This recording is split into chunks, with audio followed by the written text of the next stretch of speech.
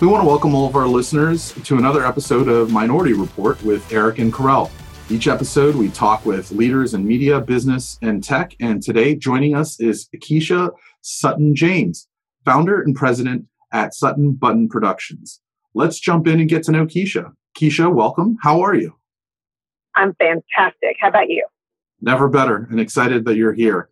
We're real excited. Delighted that you're having me. Thank you very much. Yeah, absolutely. So, Keisha, for our listeners who don't know you, tell us a little bit about, what you're doing today for work, and tell us a little bit about Sutton Button Productions.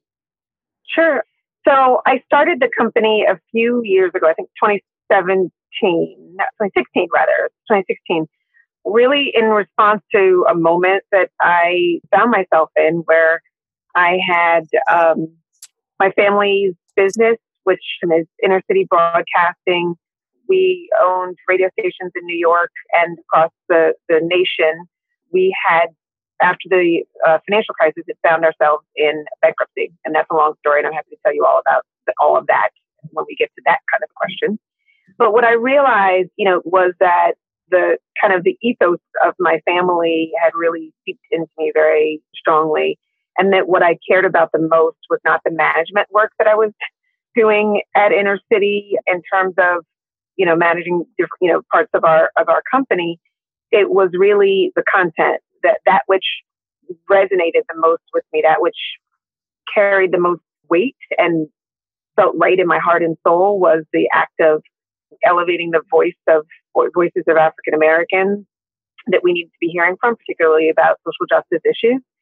So I started putting together events and content, and that's how Sutton Button was birthed, around social justice issues that are relevant to African Americans. And the first thing I did was, and this was an event, was I produced and managed the entire National Action Network convention, which is Reverend Sharpton's organization, really big convention. Is usually about 5,000 people come every year.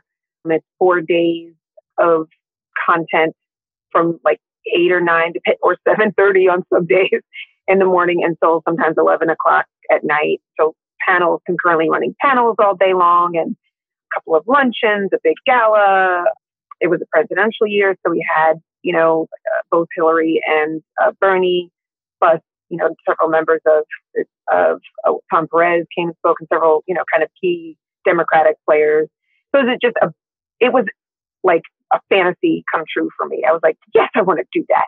And yes, I need to be producing more content where, that's doing exactly what we had done at Inner City Broadcasting in terms of bringing forth our voices, thought leaders.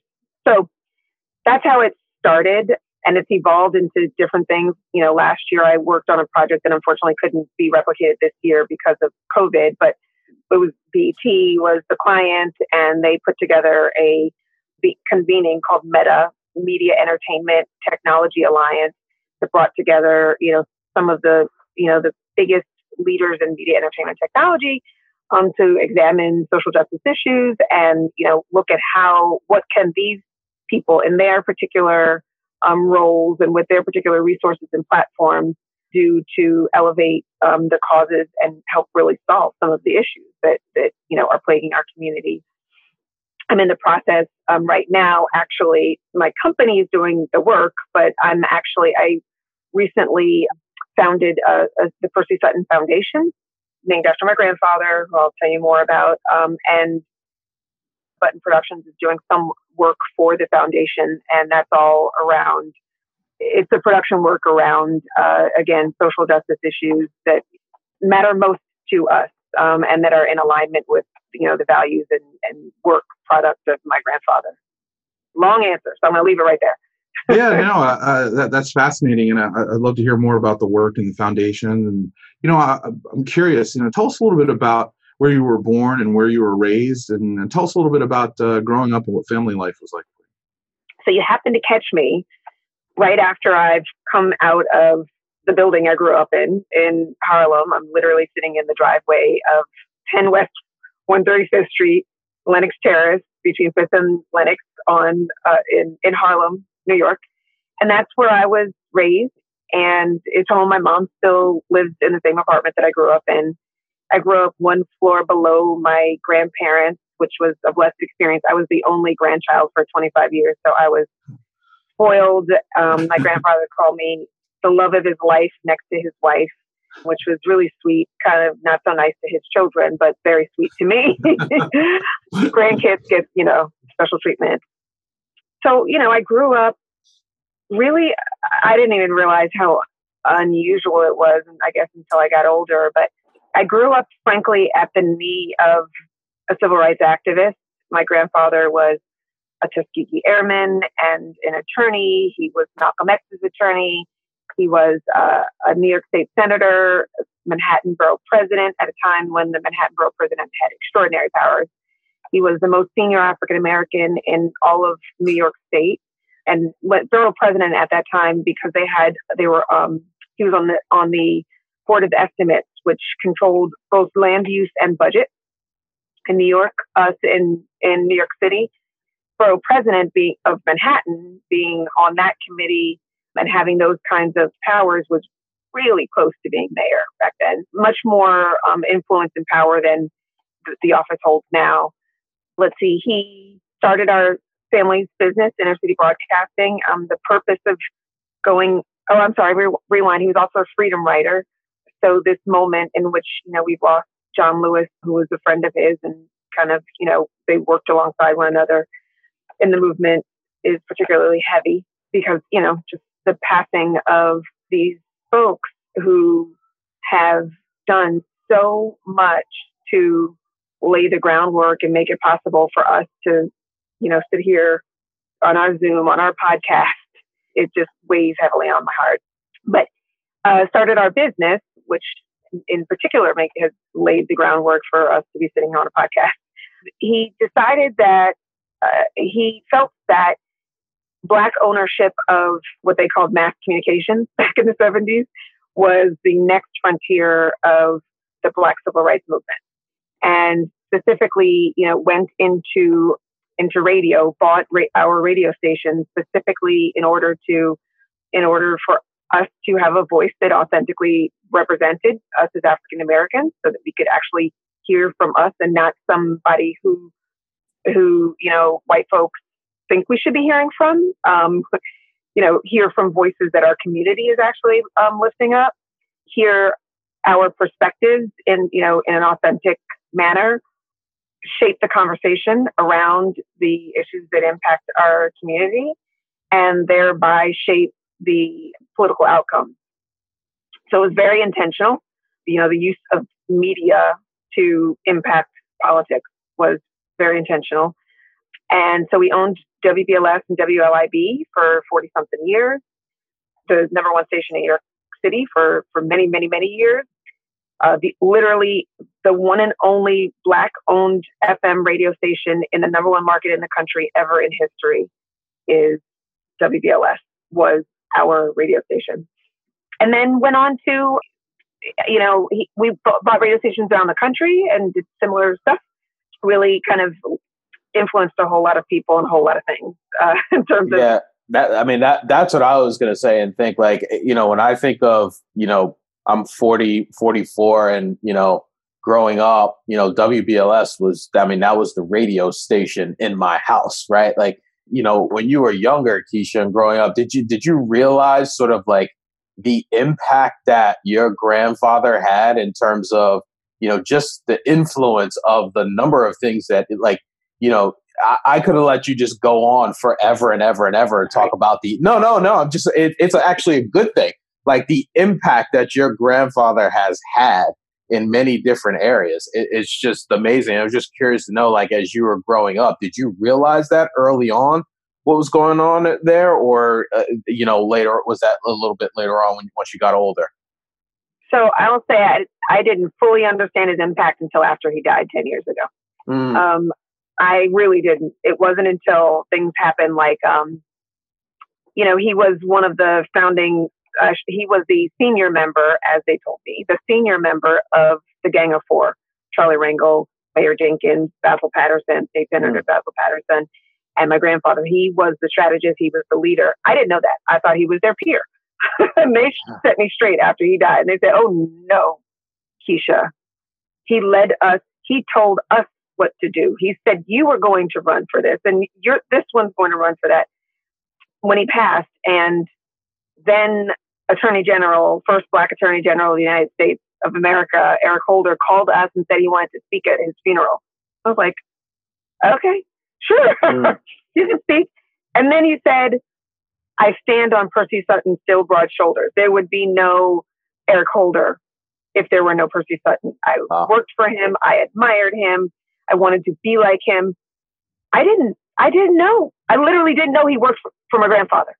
In terms of the culture and stuff, then I was in the midst of big, beautiful Black culture, big, beautiful. When he was Manhattan Borough president, he pretty much started the New York City Marathon, made it a 5-borough marathon, whereas it used to run just within Central Park. And he was the person who made it happen. That it was the first marathon in the world that would run throughout the entirety of a city. All other marathons in the world are modeled after the New York City Marathon.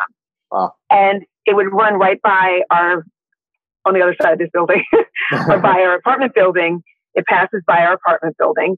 And I remember just being out there with, that's another thing we did. It was the first people in media to do this. We started the, what's now known, the street teams and the bands. We were the first ones to do that.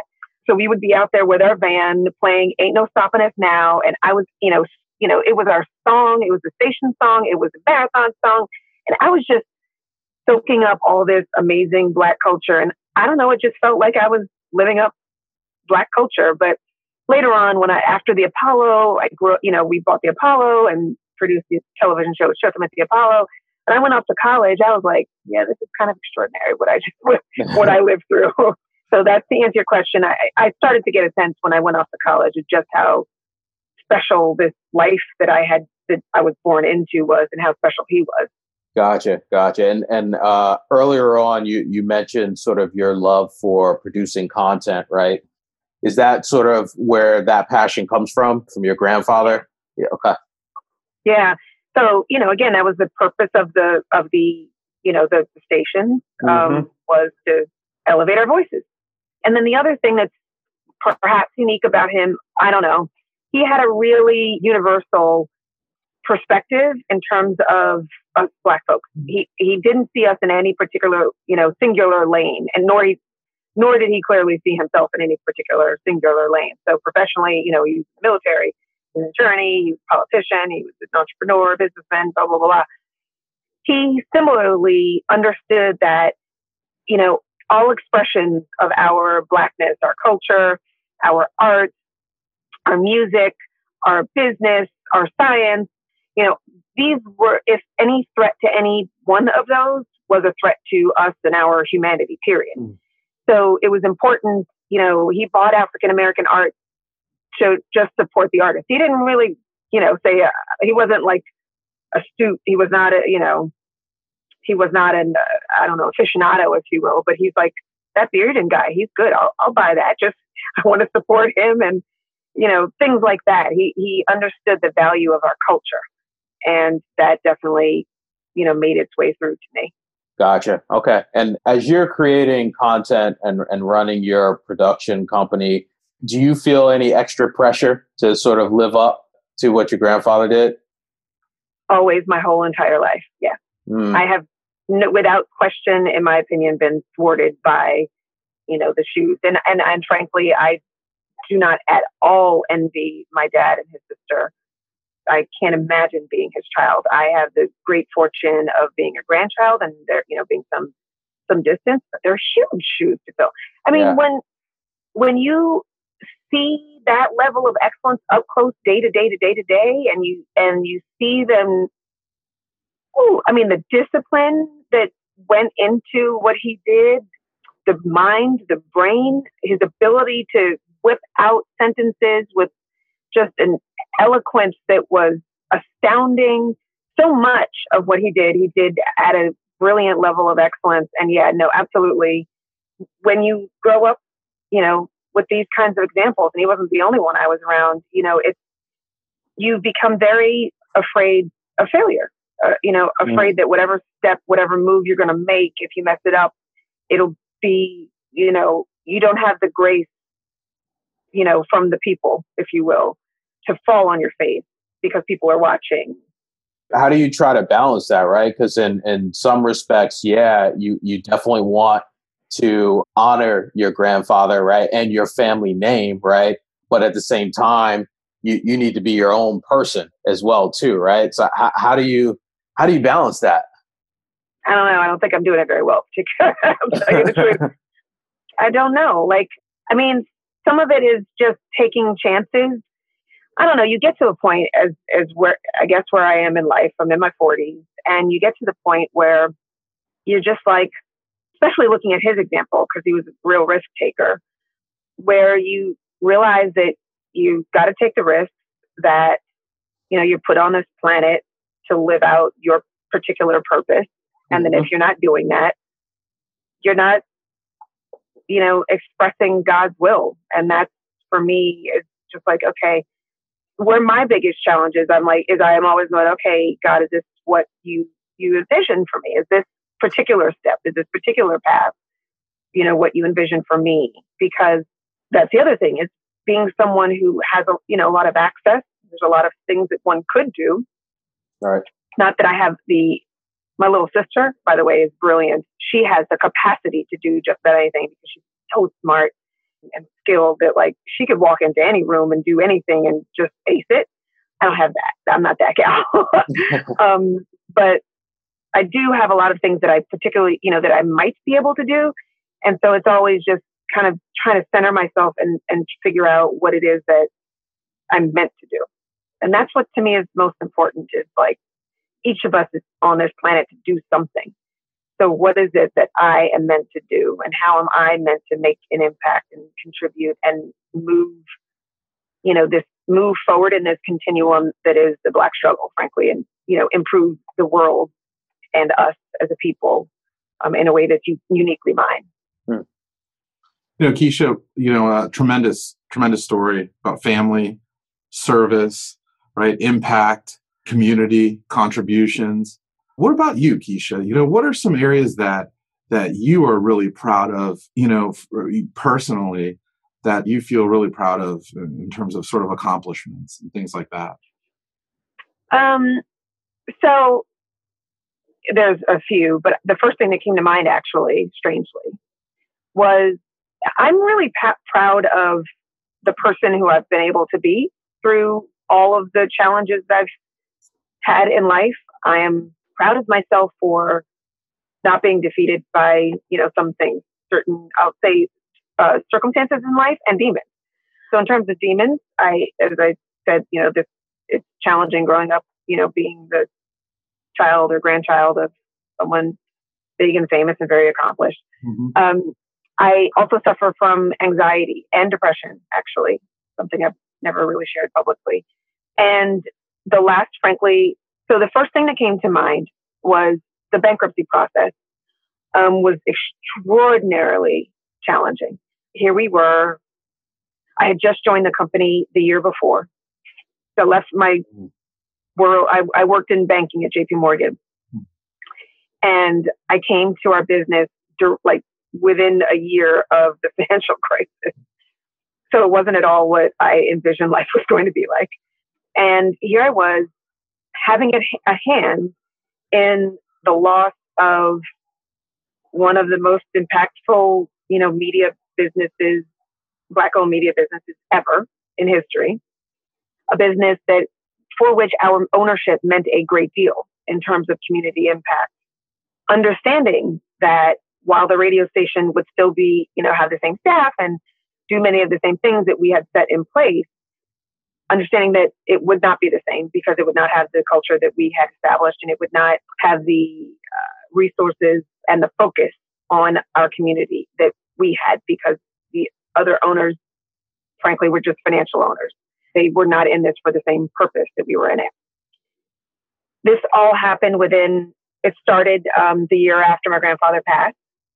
He had a really tough, 3-year decline in which my grandmother and I were his caregivers. And then after that happened, my dad fell down and he was paralyzed about a year and a half after we lost the company. So I'll say first thing I was super proud of was just being able to navigate going through the bankruptcy, which was incredibly complex. And I was way out of my depth, if you will. I was dealing with financial investors on the other side who, frankly, they smell blood. They're sharks. They smell blood and they are trying to take a bite out. And they gobbled us up.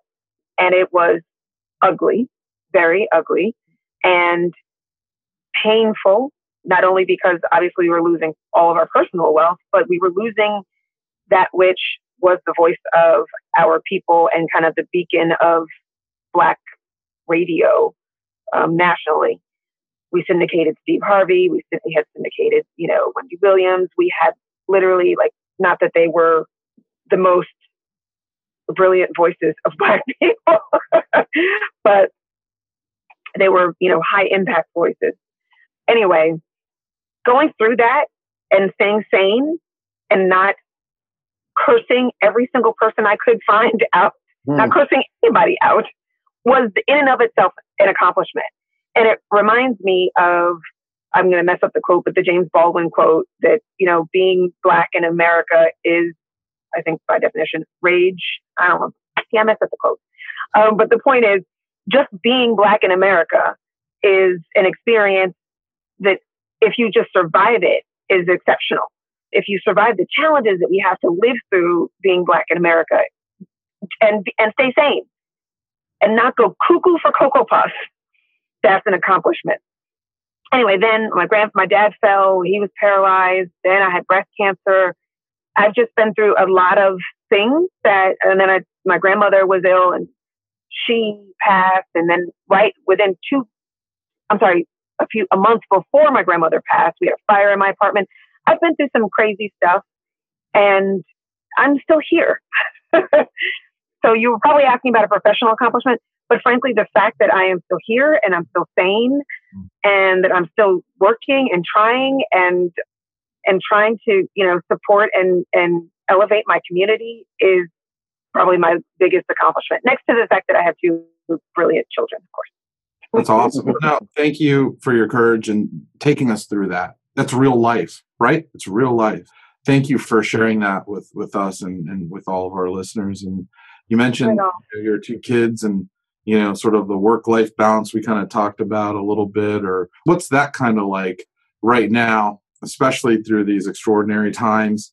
What's that like, sort of balancing all of that and then going through the headlines and then going through just living today and take us through that as a mother. Yeah, it's been really hard. Again, I live in Harlem, a hot spot, also right across, for the bridge from the, South Bronx, major hot spot.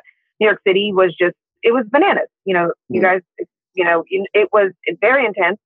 I live on the corner of 116th and St. Nicholas, which intersects with 7th Avenue. So it's three major, 116th and 7th Avenue or Adam Clayton Powell Boulevard are two major throughways, if you will, not throughways, but major avenues, streets. So there was a lot of, ambulance and fire activity. It was so loud, constant ambulances. And it was the most traumatizing thing I've ever lived through. I never felt nearly as traumatized with 9/11, living here in New York for 9/11 as well. I knew early on that it would end, having spent as much time as I had with my elder care of both my grandparents and my dad. As much as I had spent in hospitals, I knew very intimately kind of what the makeup of a hospital staff was. And I knew that we Black and brown people were going to be hit particularly hard. Obviously, same thing, I remember that the week of March 10th, I went to the grocery store. So back up just a tad, my husband's dad passed away right before COVID. So he was not at all in the mindset to transition to pandemic mode. And he was like, we don't need all this. We don't need all that. And I was like, are you crazy? So I was the one that was like up in the Target and the wall, all of this, the Target and the Costco and the Fairway, and trying to buy every supply on Amazon. I was going mad just trying to get everything because I was freaking out and, just deathly afraid. I felt like COVID was right outside my window. Like I felt like I couldn't open the window or I would catch coronavirus. And it was it was traumatizing for myself, traumatizing for one of my daughters who is still barely wants to go outside. Very rarely. She just went out this weekend and saw one of her girlfriends, but it was the second or third time she's seen one of her girlfriends since this whole thing started in March, and we're in mid-July right now. So it has been very intense. The schooling was tough, but my girls, their school did, I thought, an exceptional job. It was mostly the fear of disease, and having been being a breast cancer survivor and an asthmatic, I was really scared. And then also knowing, with my dad was paralysis and my mom and her had blood pressure and stuff. It was just scary, very scary, traumatizing is the answer. Yeah. Describing all the things that you are, you're a wife, you're a mother, you're the founder and president of a successful company. Where do you draw inspiration from? Tell us a little bit about that. Ancestors, really. That's it, plain and simple. Obviously my grandfather, but as tough as it is, and honestly, it is, I think, in many ways tougher for us, this generation, just because of the lack of family and community support, that we no longer have that work that we, had in years past. Obviously, I have to think back to many, many years past when our families were non-existent because they were being decimated by that institution called slavery. So I don't know. My inspiration is, if they were able to get up every day and be brutalized and still stay alive and still, just try to invest in hope for the future, then I can too. Like if my ancestors could resist to the point that they stayed alive and invested in the next generation by instilling hope, by educating themselves, by investing in their communities. So my grandfather's dad was, by all accounts, the real deal. Like everybody in my dad and grandfather's generation say, you think Percy Sutton's amazing. You should have known S.J. Sutton, Samuel Johnson Sutton, who was an educator and an entrepreneur. He built the only fully appointed Black high school in San Antonio, Texas. So it had all the same, science labs and the same gymnasium and equipment and all the same stuff that the white kids had. He built that in San Antonio, Texas. He was like 2'2" and dark as tar, and ended up serving on the board of the White Bank in San Antonio. Wow. Like if he could do that, and if he could simultaneously be working with the NAACP and, hosting W.B. Du Bois when he came to town and hosting George Washington Carver, and, investing in, Black and at that time just Mexican politicians, and kind of building Black and Mexican coalitions in San Antonio in the 40s, then I can get up and do what I got to do. That's where I get my inspiration. I hear you there. Keisha, a couple months ago, you and I chatted right before you went on vacation, and you said you were going to be doing some reading. What do you read these days? What's on your list? What's on your bookshelf list? I've just read such amazing books. I'm so glad that you asked. Okay. So I read a piece of historical fiction. My husband is from Columbia, South Carolina. And I read this book called, there's 3 books that I just read that I just cannot stop talking about. That book was called The Invention of Wings. It's written by the same woman that wrote Secret Life of Bees, Sue Monk Kidd. And this book is about a white woman who was born into a super elite planter class, and her dad was not only a slave-holding planter, but he was a judge. And this is a real person in the 17 and 1800s in Charleston. And she went on to become an abolitionist. And then because of her being an abolitionist and being kind of thwarted because she was a woman, she became one of the premier voices, really the first voices in the suffrage movement. And so I frankly hadn't really understood the impact of the abolition movement on the suffrage movement until frankly I read this and then started doing some more research. So that was an incredible book. It's so good, so beautifully written.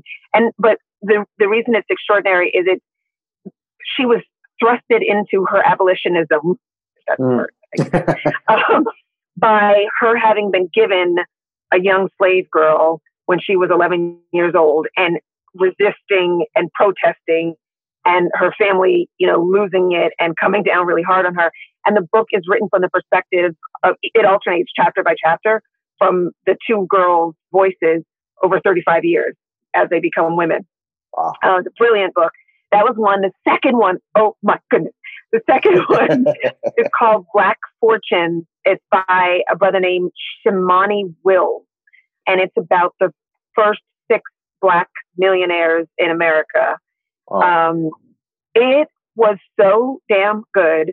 And then the third book I just read after that was, and you have to read, okay, can I just give you a little smidget on one of them? Yeah. A sister named Mary Ellen Pleasant, who was born free in Philadelphia. Her parents sent her in the 1800s. Parents sent her to, as was customary, sent her to school in Nantucket to live with these white folks in Nantucket. And she was supposed to be going to a school for free Black girls.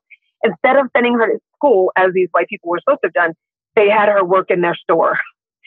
But she made the most of that experience and really studied people and studied business and studied how things were done. And fast forward, she marries a man, he dies, leaves a Black man who was free. He's an abolitionist, left her money.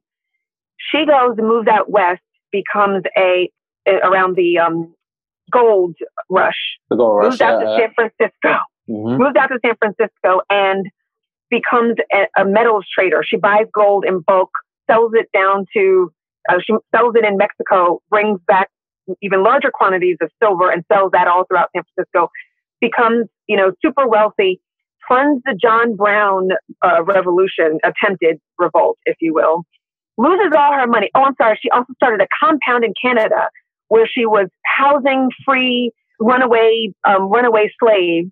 They started a little militia. They bought all these guns. These are Black women. And they bought all this land, started this compound, bought all this land, and they were going and extracting runaway slaves from slave catchers as well, and saying, no, this one's ours. He's ours. Don't even think about coming after it. She was so bad. And then my favorite part, she lost all her money in the John Brown, funding John Brown's revolt, went back to this woman who had been independent and, on her own, went back in service to white folks. She went back out to San Francisco and worked for this white family, running their household, saved all her money, built all her money back up, built up all these boarding houses, became the hub of the political life of San Francisco, and elected the next governor. Wow. Mary Ellen Pleasant. So Black Fortunes is the second book. And the third was, I just reread the Frederick Douglass's Narrative of a Slave, which, I mean, I don't need to even say anything. It was so damn good. And this is what I'm reading right now. The History of Black Business in America to 1865. Wow. So you remember the panel where we met earlier this year, right? Do you remember Maria Weaver, who was on? Yes. Do you know that? I only bring it up because you brought up Frederick Douglass, right? So I'm part of a group called Daughters of the Movement that I don't know if we talked about, but anyway, we are all daughters and granddaughters of civil rights activists and politicians and, funders of the movement and artists in the movement. So it's Gina Belafonte, Tara Belafonte's daughter, and Hesna Muhammad, who's Ruby Dee and Ossie Davis's daughter, and Stacey Lynch, who's Bill Lynch's daughter. And Bill was, for those who don't know, was they called him the Rumple Genius. He was the mastermind behind the Mayor Dinkins' campaign, as well as did a lot of work with Nelson Mandela on the, deconstruction, if you will, of apartheid. Also, Diane Carroll's daughter, Suzanne Kay, Ilyasah Shabazz, Malcolm X, and Betty Shabaz's daughter. me. Did I forget anybody? Anyway, I was telling Maria about this, and I was like, we would love to have you, because we have been doing, we're taking a break right now, a conversation series called Real Talk on, Zoom and Facebook Live. And she said, well, I don't, she told me about this because we're in a Jack and Jill chapter together. And she told me she was Frederick Douglass's daughter, but she doesn't tell anybody about it. I was like, what? You don't tell anybody? Yeah. So now I'm going to leave that to other family members. We had her on the podcast a month ago and she didn't bring it up at all. And then you saw the piece. I was like, check out this video. And then she, she did say, oh man, I'm sorry I didn't bring this up, but shout out to Maria. That conversation was to Maria. She is just a wonderful person. She really is. Yeah. And she's a lovely heart. I've known her for some time. She's a solid sister, and I couldn't believe that I'd known her for years and I didn't. Oh wow. Yeah. Crazy. Yeah. Well, Keisha, I do have a little bit of a fun question to ask you that I love asking all the guests that we have on the podcast, which is give me the top 3 apps on your phone that you use. You can't name email, text messaging, or calendar. Well, okay. There's so many. Spotify for working out, listening to my music. Obviously Netflix. Okay, top 3. That's so hard. There's so many. I use the dictionary app a lot, actually, because I always want to find just the right words when I write. I do some writing, so I use it for thesaurus a lot. That was 3. IG, of course, 4. Yeah. Sorry, those are probably. And the Weather Channel app is Clutch. So that was 5. There's more though. Amazon, of course. Yeah, there you go. Instacart in a pandemic. Instacart for sure. So we're at 7. All right. Shut me up. Well, Keisha, thanks for joining us. And just in case anyone else wants to learn some more about your apps, because we might be able to get to 10 or 9, 11. Where can our listeners find you to sort of keep the conversation going? Most definitely on Instagram, and I'm barely on Twitter. As you can tell, I'm kind of on the loquacious side. I can't keep my stuff to 140 characters or 280 or anything. So IG, Facebook, K Sutton James is my handle. I write for Medium as well. I write for Medium. I publish things on Medium. No, I don't write for Medium. I publish things on Medium. I just published a piece today, in fact, called America's White Lie, the Liar in Chief, and the Pandemic That Is Killing America. So yes, that's how you can find me. I'm going to go read that one.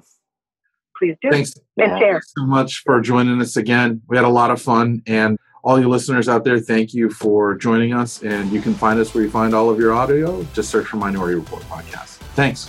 Thank you guys for having me.